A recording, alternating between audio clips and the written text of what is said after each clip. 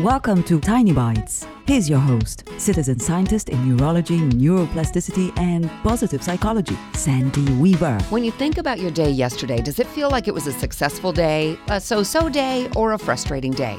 Stop whatever you're thinking about right now and think about yesterday. Who did you smile at yesterday? Who were you kind to yesterday? Who did you compliment yesterday? Whose life did you save yesterday, maybe without even knowing it?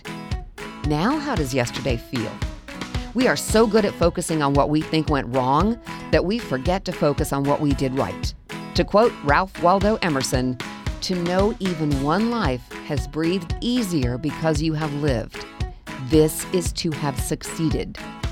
Every day, remember to focus on the good you did the day before, because every day you do succeed. Subscribe to the podcast and share it with your friends. And there's lots more at centerforworkplacehappiness.com. Here's to your well-being, one tiny bite at a time.